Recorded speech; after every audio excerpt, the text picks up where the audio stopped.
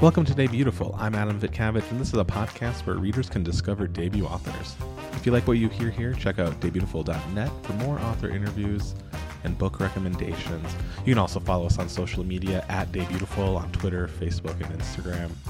Today's guest is a writer and photographer specializing in arts and culture. Her work has been published in Vogue, T, the New York Times Style magazine, Vanity Fair, and others online and in print. She has also written about LGBTQ plus history and culture for Them, where she was the site's drag history and queer women's history columnist. She has been a freelance writer for 19 years and in love with drag for 27 years since the age of 7. Her debut book, Glitter and Concrete, A Cultural History of Drag in New York City, is out now. Please welcome Elyssa Maxx Goodman. Hey, how you doing today? I'm doing all right. How are you, Adam? I am doing super. I am so excited to talk to you about Glitter and Concrete. A few years ago, I talked to a writer who wrote a fiction book about drag queens in the 80s in New York City. And I was talking to him about like books about drag history. And there wasn't a lot or not really anything as definitive as yours. And now yours is out. But I guess I'll just ask you, what is Glitter and Concrete? Like your version of how you tell people what it's about. Sure. Well, I mean, the short is that I just tell the subheadline, which is a cultural history of drag in New York City. Mhm. Um, and then the book goes from 1865 to the present. Um, and it's chronological. And a thing that was really important to me when I was writing the book was that I wanted it to be a work of narrative nonfiction. I didn't want it to just be kind of a dry list of facts sort of Mhm. thing. Mhm. And I also felt that drag deserved more than a book of very beautiful pictures, you know. Mhm. This is not to say that books that have done that are any less or anything like that. But there's so much more to drag history that happens beyond a caption. Um, and I wanted to read a book that um, that was a written through text, you Mhm. know. And I was actually surprised to learn it didn't exist, Yeah. at least in the realm of just New York City itself. That was very surprising to me because so much of the drag we have now is deeply influenced by it. Mhm. Um, which is not to say there's not deep impacts in from other cities across the country, but New York is my muse. Um, Yeah. so that was the place that I chose to focus on. And I wanted the book to make household names of names that we should have known Mhm. um, in terms of drag, and to to share this backstory of these amazing, resilient, rebellious, intelligent, creative people who pushed an art form forward, even when they weren't supposed to with drag, or when they didn't have the same rights as everyone else. Yeah. To be able to do that and continue one's to continue moving forward and continue to develop an art form is an act of beauty, and I wanted to honor the people who did that. Yeah, and we'll dive into your book, but I am curious, and I've read this and I know it's out there, but when did you first encounter drag? When did you become interested in it? I was about 7 or 8 years old, and I saw the film Tu Wong Fu, Thanks for Everything, Julie Newmar. And, you know, there's a lot that probably would be different about the film today, Yeah. shall we say. There's a lot to critique and analyze and look at about the way that the film is constructed. But for me and for a generation of people, it was the way that we got into drag, or Yeah. that we saw drag for the first time.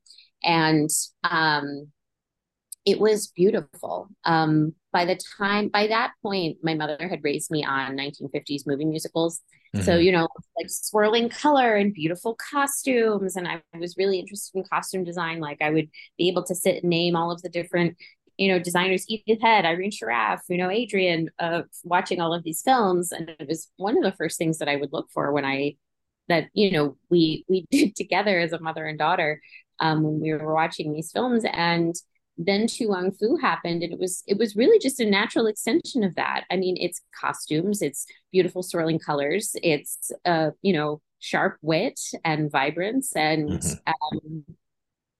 it was, I think, for me and also for my parents, the way that they had described it was just like it was another costume. It was Hmm. another beautiful costume. And as I got older, my love for it grew deeper the more I understood um, the power of it, the political implications, the radicality of it, and it remains one of these defining art forms of my life. Certainly, yeah, Yeah, I remember I was obsessed with the Brady Bunch growing up, like the 60s, 70s show. yeah, And then uh-huh. the 90s spoof remakes, and RuPaul played the guidance counselor, and I Yeah. I didn't get it, right? And that was my first experience with drag. And my parents are relatively moderately liberal, conservative, and like Catholic.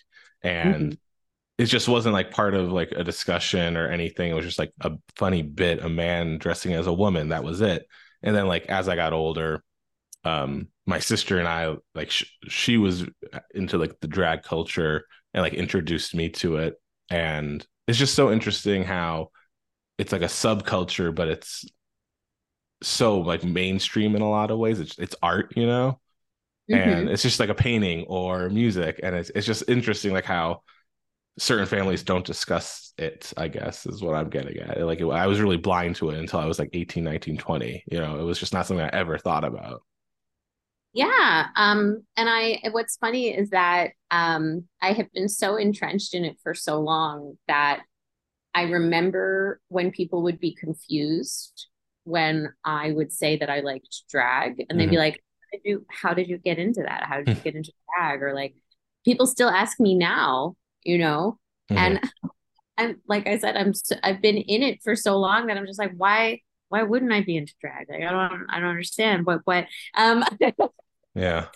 um, and what was really great about my parents is that for them it was a costume, Hmm. and they knew how much I loved it. And especially as I got older, they'd be watching TV in the other room and they'd say, Liz, come in, Tu Wong Fu is on, or Liz, RuPaul is on TV. Yeah. Um, and I remember my dad had found, I was home one time and my dad had found, a drag documentary about the uh, the imperial court in Washington, D.C. And he's like, Liz, we should watch this together, and it was, um, they were always really encouraging about my interest in it. And, when I would dress up on Halloween as Elvis or Charlie Chaplin, like, it was fun and exciting for them. My mother loved costumes of all kinds. Mm. And she also um, she learned how to do her makeup from a drag artist. There was an artist named Frank Hill in South Florida in probably the late 1970s, early 1980s. She met when she was working as an interior designer. And Frank, I believe, was her muralist. And he taught her how to do her makeup. So, like you have the highlighter and then you have the darker you darken the crease Hmm. and all these kinds of things. And I found recently, I had known she had it, but she was an amateur photographer as well. And she would, hang out backstage with Frank. And I found recently a picture of um a drag artist named Mahogany she had photographed. Mm. Um, so I have this picture of this gorgeous drag artist from the 1970s, 1980s. And so it just sort of ran in my veins a little bit, that the saying about apples and trees. Yeah, yeah. And I'll flash forward to, like when you're in 18 through 25, your career is starting. Like you've written for a lot of places. Was drag infused in your writing from the beginning, or were they separate for a while? um, hmm. Or I guess, yeah, just talk about like how your writing origins. We'll start there. We'll keep it simpler. I would say my writing origins are actually much further back than that. Okay. Yeah. I from the time I was in fourth grade, I had a teacher named Susan Ludwig, who I'm still friendly with. Hmm. Um, and she said to my mother, like she really has a gift. You should encourage her. And so she did. And now I have no other skills. No, I'm kidding. Yeah. Um, so my relationship to writing starts then. And so, as I got older, the career I had always wanted to have was I wanted to work in magazines. I wanted to be a writer, or rather, I wanted to be a writer, and I thought a way that I could get paid doing that was working in magazines. And I started kind of working toward that when I was, oh God, like 14. I was writing for the local newspaper, getting paid to write for the local newspaper for the local teen section. I became an editor for that section. I edited my high school yearbook. I uh, I joined a national college women's magazine when I was in college. I started a music magazine called The Cut I went to Carnegie Mellon, Hmm. and the Cut is also our like quad area. So it was called the music magazine was called The Cut because of music and blah, blah, blah, blah. Um, and that ran for several years after I graduated as well, which was really lovely. And um, so I found kind of my space for creative nonfiction when I was in college because I took a fiction writing class and it was terrible. I was like, why is this so hard? Like, I'm a creative writing major. I don't understand. And um, it was just that there were too many options. Hmm. Yeah. With nonfiction, there's less, and you just say what happened, but you get to say it in a beautiful way, and that really appealed to me. And there were books that we read that like really opened my eyes to that opportunity, and one of them was Fordham in Kimmage by Rosemary Coney, which is a chronicle of a memoir about going to Ireland to sort of revisit one's ancestry. Which is a really beautiful book. And I kind of learned what was possible within the genre Hmm. when I was in college, and then latched onto creative nonfiction and sort of never let go. Yeah. And then um, go ahead. and then I had always wanted to write about drag, but I never really knew if it was possible. And then my friend Gabe Dunn started writing for a magazine called the Goodman Project, and they were taking all kinds of pitches. And the first story I ever published about drag um, was in, I think it was November 2011. Hmm. Um, and I did two stories for them about drag. And as soon as I realized it was a possibility, I was trying to do it as often as possible, but it wasn't as possible then as it is now. Sure. I remember there when Billboard Pride section emerged, they needed people to write about drag, and I was like, yes, I'm your girl, And so I did a ton of stories about drag for them, and then I had uh, and then I was pitching lots of stories about it, and I ended up I had the idea for the book probably for the first time in November 2017, when Flawless Sabrina passed away, who was a very famous New York drag queen. And I didn't want anyone else's stories to get lost. Hmm. And I've been doing all of this drag writing for a long time, and been, embedding myself in the culture, going to shows and all these kinds of things. And um, I, um, yeah, I just didn't want any of these other stories to get lost. And kind of the first time I spoke the idea of the book aloud, um, I got insane, like positive feedback, and actually started working on the book that night. I sat down with Fran Tirado, who was a colleague, and she was just like, absolutely, yes. And I just trusted her judgment so much that um, I started that night. And shortly after that, I also became the drag herstory columnist Hmm. at Condé Nast's Them. So I did that for a very long time. And as I was writing about drag for where else? For Vice, for Billboard Pride, I had written about drag, for CR Fashion Book, for a bunch of different places. And it was becoming more and more possible, which was so wild to me. Um, and uh, what's interesting now is that I started working on the book almost 5.5 years ago. Hmm. By the time the book comes out, pretty much it will be 5.5 years. Um, and the relationship the world has to drag has changed so much since then. Um, Yeah. and it's not to say it was never like that before, but maybe what I have been saying is like in our sort of quote unquote adult lifetimes, like the last 15 years or so, um, there hasn't been a backlash like this, at least that we would have been aware of. Um, and um, so to see it now, I mean, when I first started working on the book, something that was really important to me was I kept thinking about a queer Midwestern teen, um, and wanting this person to know that they had roots and that their stories mattered. And um, my hope for the book now is for that person, of course, but also to empower people to learn more, Hmm. um, to um, to know that um, they're a part of, if they consider themselves a part of this history, that they're a part of a history that can't be erased, that Hmm. is resilient and um, rebellious and beautiful, and the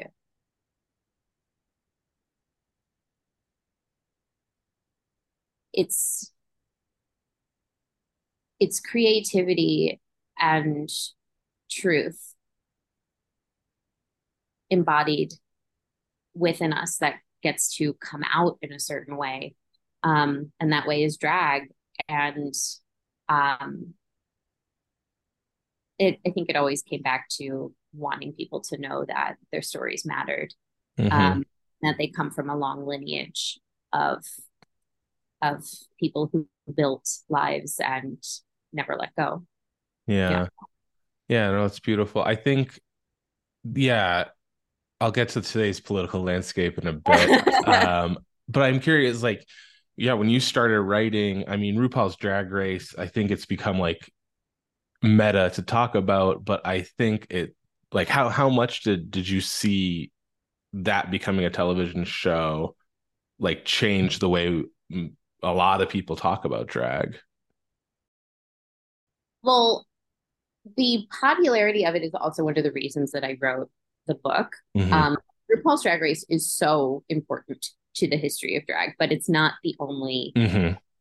history. Yeah. It has a history on its own, but the reason it can exist is because RuPaul in part started in New York, um, because this long lineage existed before him. Hmm. Um, so what I usually say is I didn't want people to think that drag history started with a television show. Yeah. And that was one of, sometimes that was a challenge watching it, is like there would be, a snippet about something from the past that a challenge was based on. And I was just like, I want people to have more than this. And that's not, I don't want to say that that's a fault of the show, because, um, it is at the end of the day, it's a television show. Hmm. And I've had this conversation with a friend of mine who said, like, what are its responsibilities and things like that. And the way that RuPaul has talked about it in the past, I'm not sure if he would say something different now, is that it is a television show. And like whatever meaning you put on it, like that's on you, Yeah. and that it bears a lot of the brunt of our celebration and ire because it's the biggest one. And there are other drag Yeah. shows, but there are none that are as big, certainly. And, if you love drag, like, about Dragula and Camp Kiki and like, uh, these other shows. But, Queen of the Universe is one now too. Hmm. But Drag Race remains above and beyond, Yeah. the biggest franchise among them. And it has so many iterations. But there's so much more to drag. Yeah. And, there are so many people who came to drag because of RuPaul's Drag Race also, and now like go out and support their local queens, which is fantastic. And so if there are people who are interested in the show but aren't aware of more aspects of drag's history, like here's a place where you can find them. Yeah. Or if you are a person who loves to celebrate the local scene, like here's a place where you can learn more about that. Yeah. You know, so one of the biggest things that I remember writing my book proposal is like, this book is for people who love drag, like end of Yeah. story, and that takes many forms. Mm-hmm. So I think today, the show is such a driving force, but I also want to make room for the history to be a driving force too. Yeah. Yeah. I mean, I was also thinking about like all these shows and you talked about how like writing about drag was possible. I'm not saying RuPaul's Drag Race made it possible, but did you see more doors opening because of all these shows? Dragula. Oh, absolutely. Like I have said before, like I don't think I'd have this book Mm-hmm. out if it wasn't for RuPaul. You Yeah. know, RuPaul opened the doors for industries, Mm-hmm. not just writing, photography, social media, costume design, makeup artistry, wig developers, Yeah. for all of these industries to be thriving industries. And that's magical, and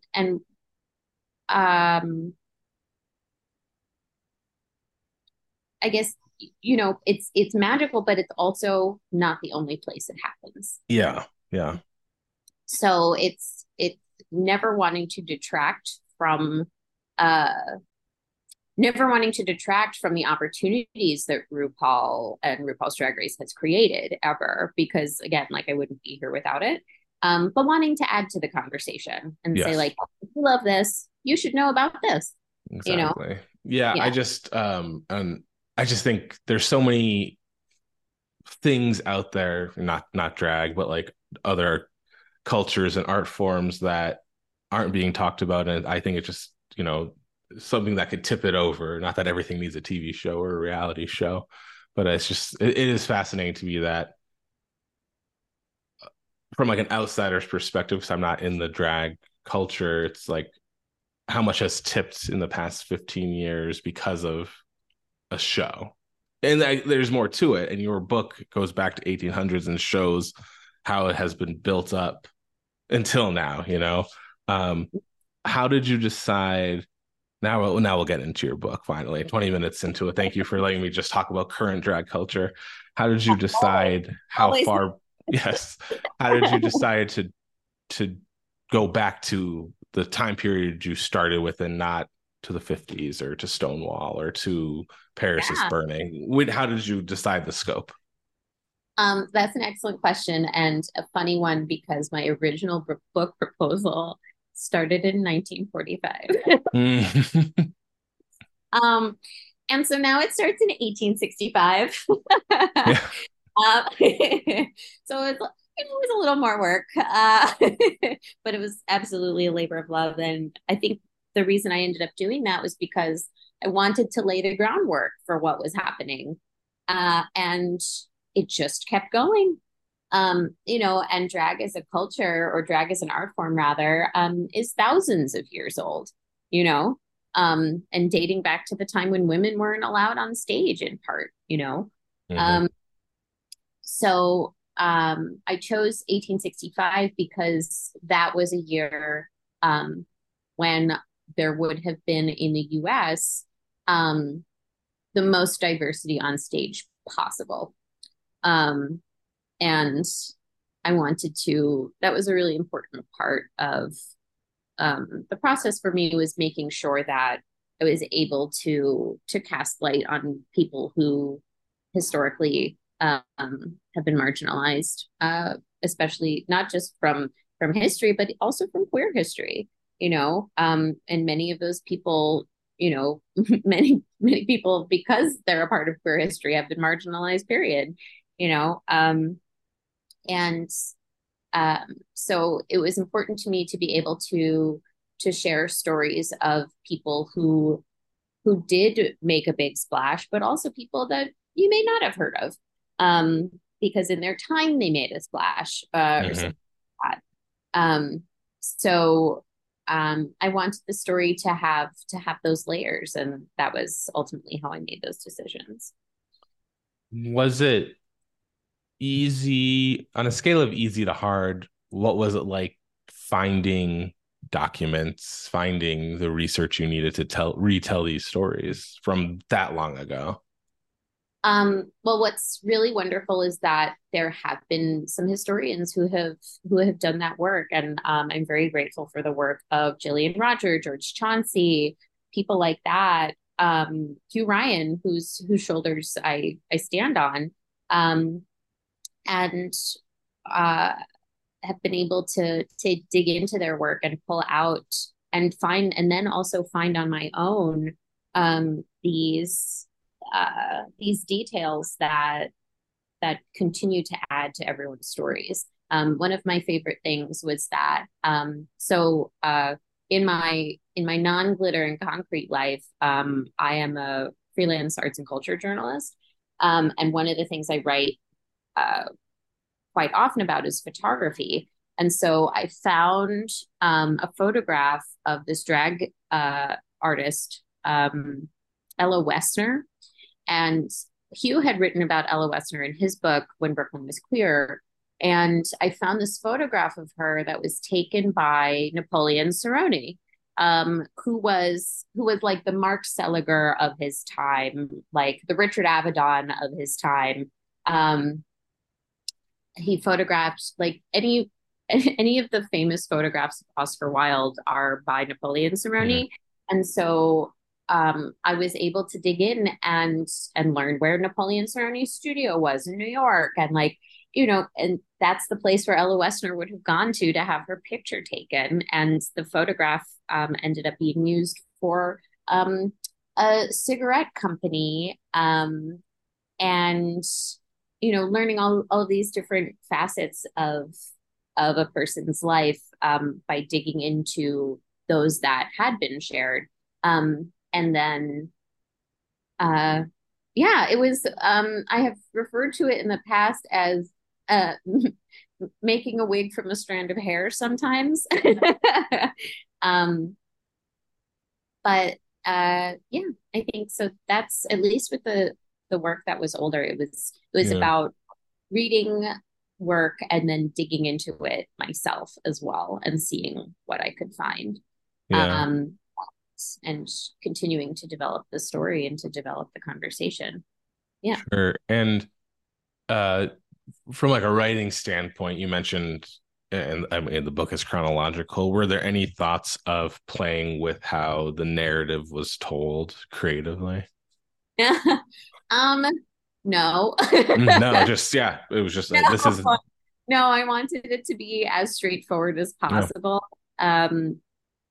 Because I knew that the book would be a task, and I don't think I really knew what I had done as far as like the breadth and depth of topics I had covered until I got what is it, the proof of the index back Mhm. from my Yeah. publisher, and I was like, I did all that.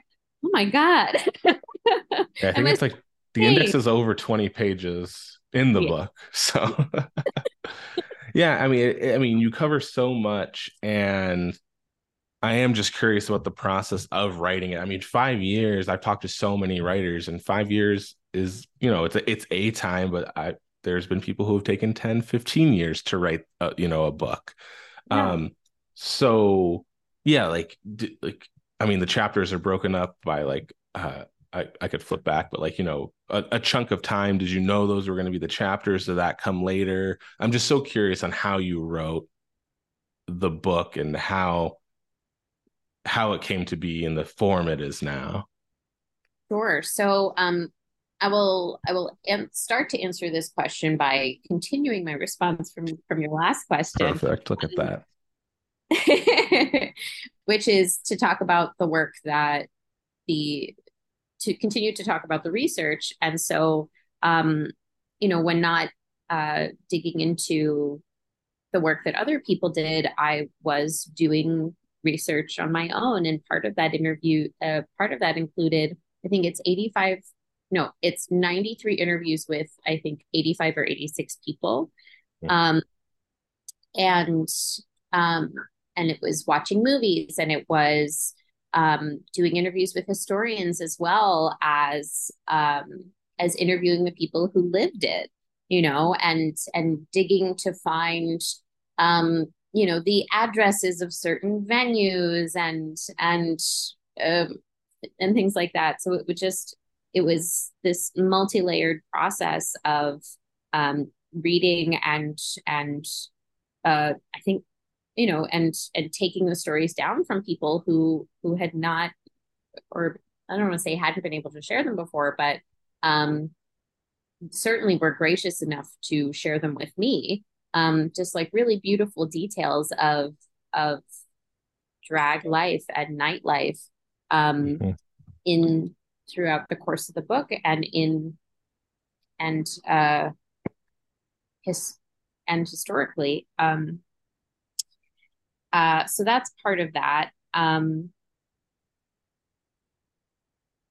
What was the other part of your question? Oh, Sorry. just like, did you know? I mean, the first chapter is not a decade, it's a longer time, but then it goes, decade by decade. Was Oh, that creative decision? Just was it natural that like this makes sense?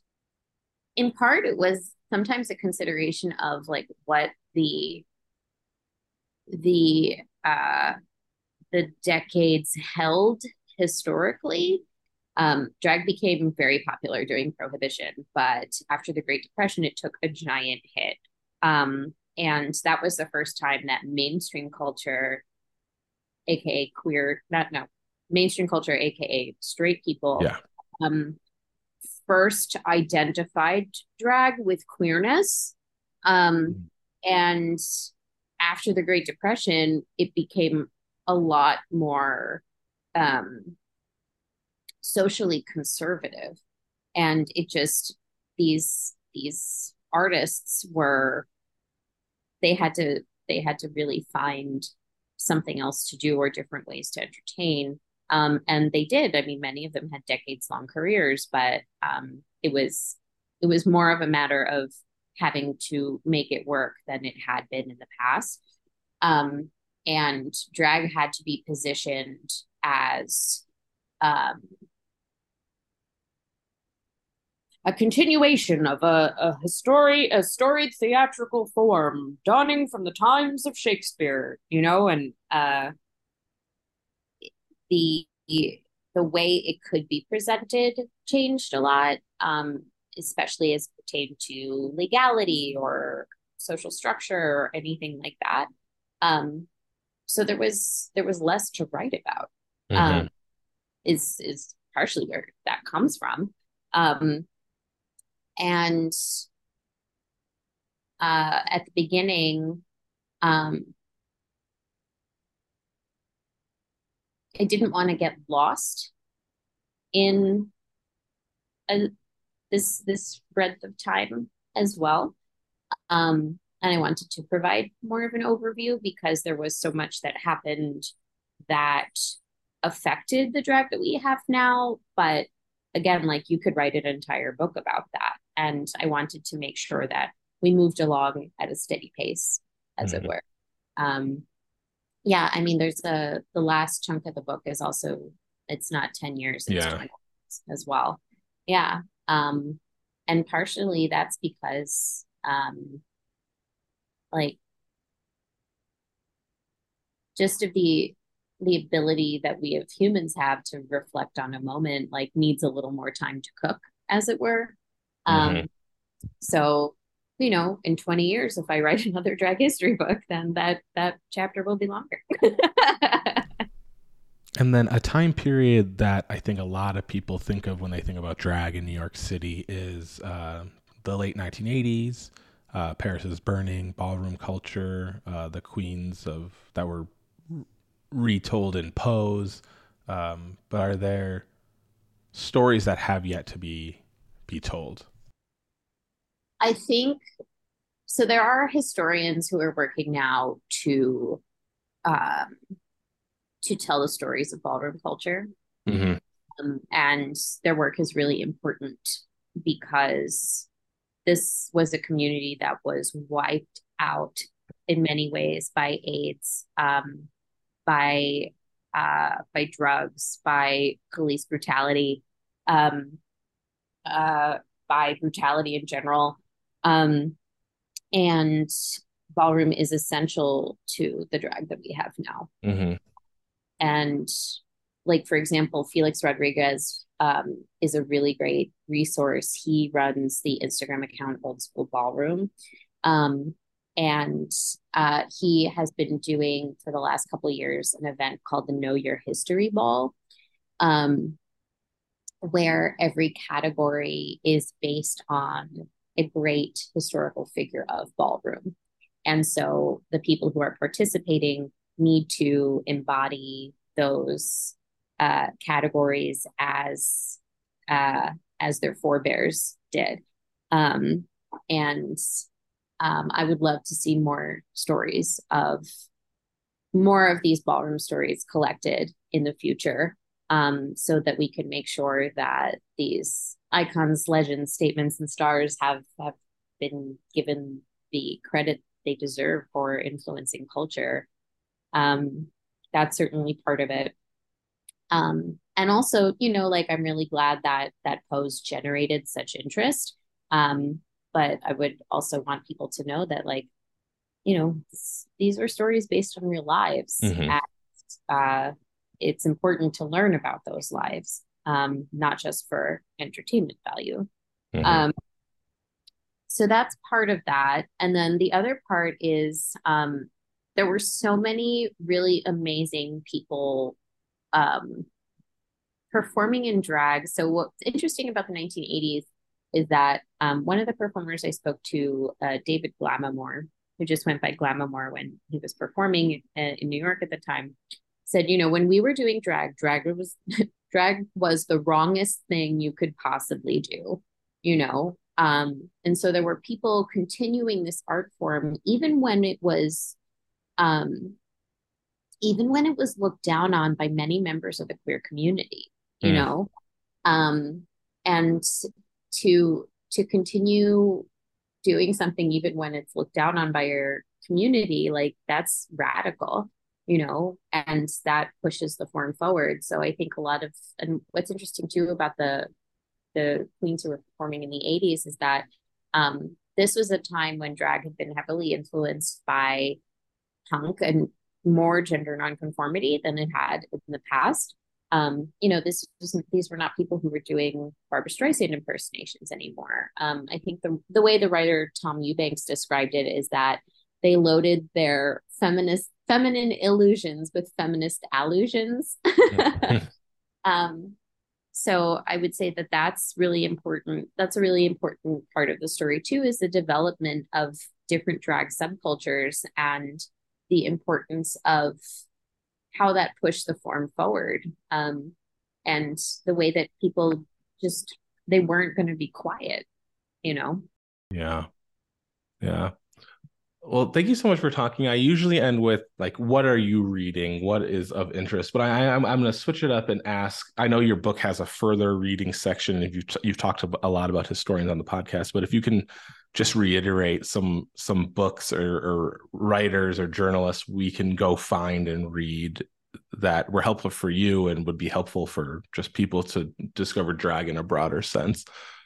Sure. So some really great books are Hugh Ryan's When Brooklyn Was Queer, Mm-hmm. George Chauncey's Gay New York. Um, um, I loved And actually I my hope when writing my book was that it would be as readable and enjoyable as Ada Calhoun's St. Mark's is Dead. That was a book where like I didn't think I cared about revolutionary history, and then I just couldn't put this book down.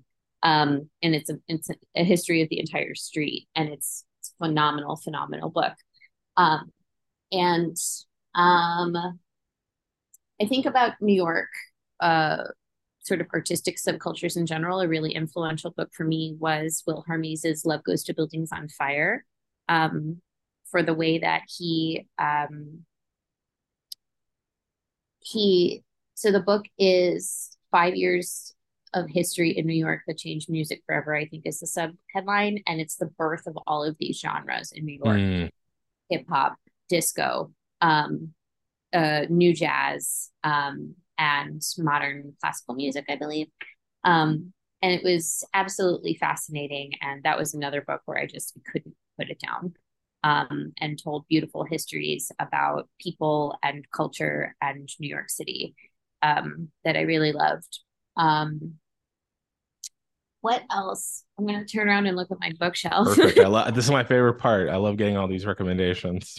Martin Duberman's Stonewall is an essential text, I would say.